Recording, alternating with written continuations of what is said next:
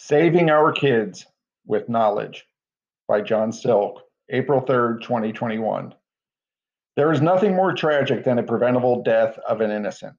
The time has come for the anti gun left to live up to their relentless drumbeat of "It's for the children." On March 30, a Georgia teen was accidentally shot during target practice in a residential backyard. She later died.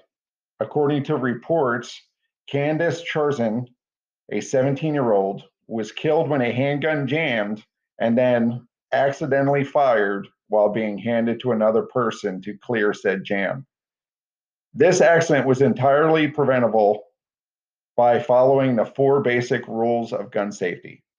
For those of you who do not know them, here is the list. Number one, all guns are always loaded. Just like you want for all people, treat every gun the same. Number two, never let the muzzle cover anything that you are not willing to destroy. Following rule number one, that gun is loaded and ready to fire. Number three, keep your finger off the trigger until your sights are on target and you have made the decision to shoot. Modern guns do not fire without pulling the trigger. Number four, be sure of your target and what lies beyond it. Bullets travel far. A miss of your intended target could still hurt someone in the distance.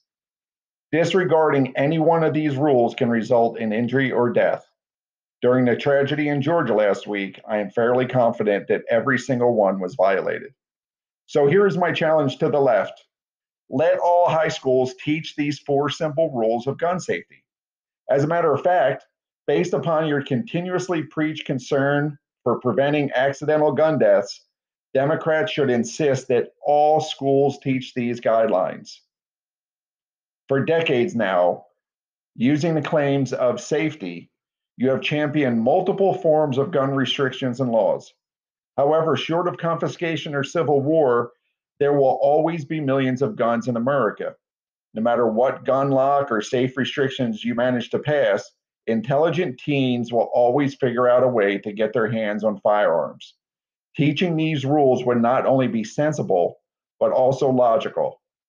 I urge everyone who listens to or reads this article, regardless of political affiliation, to share it in social media and forward it to your political representatives at all levels.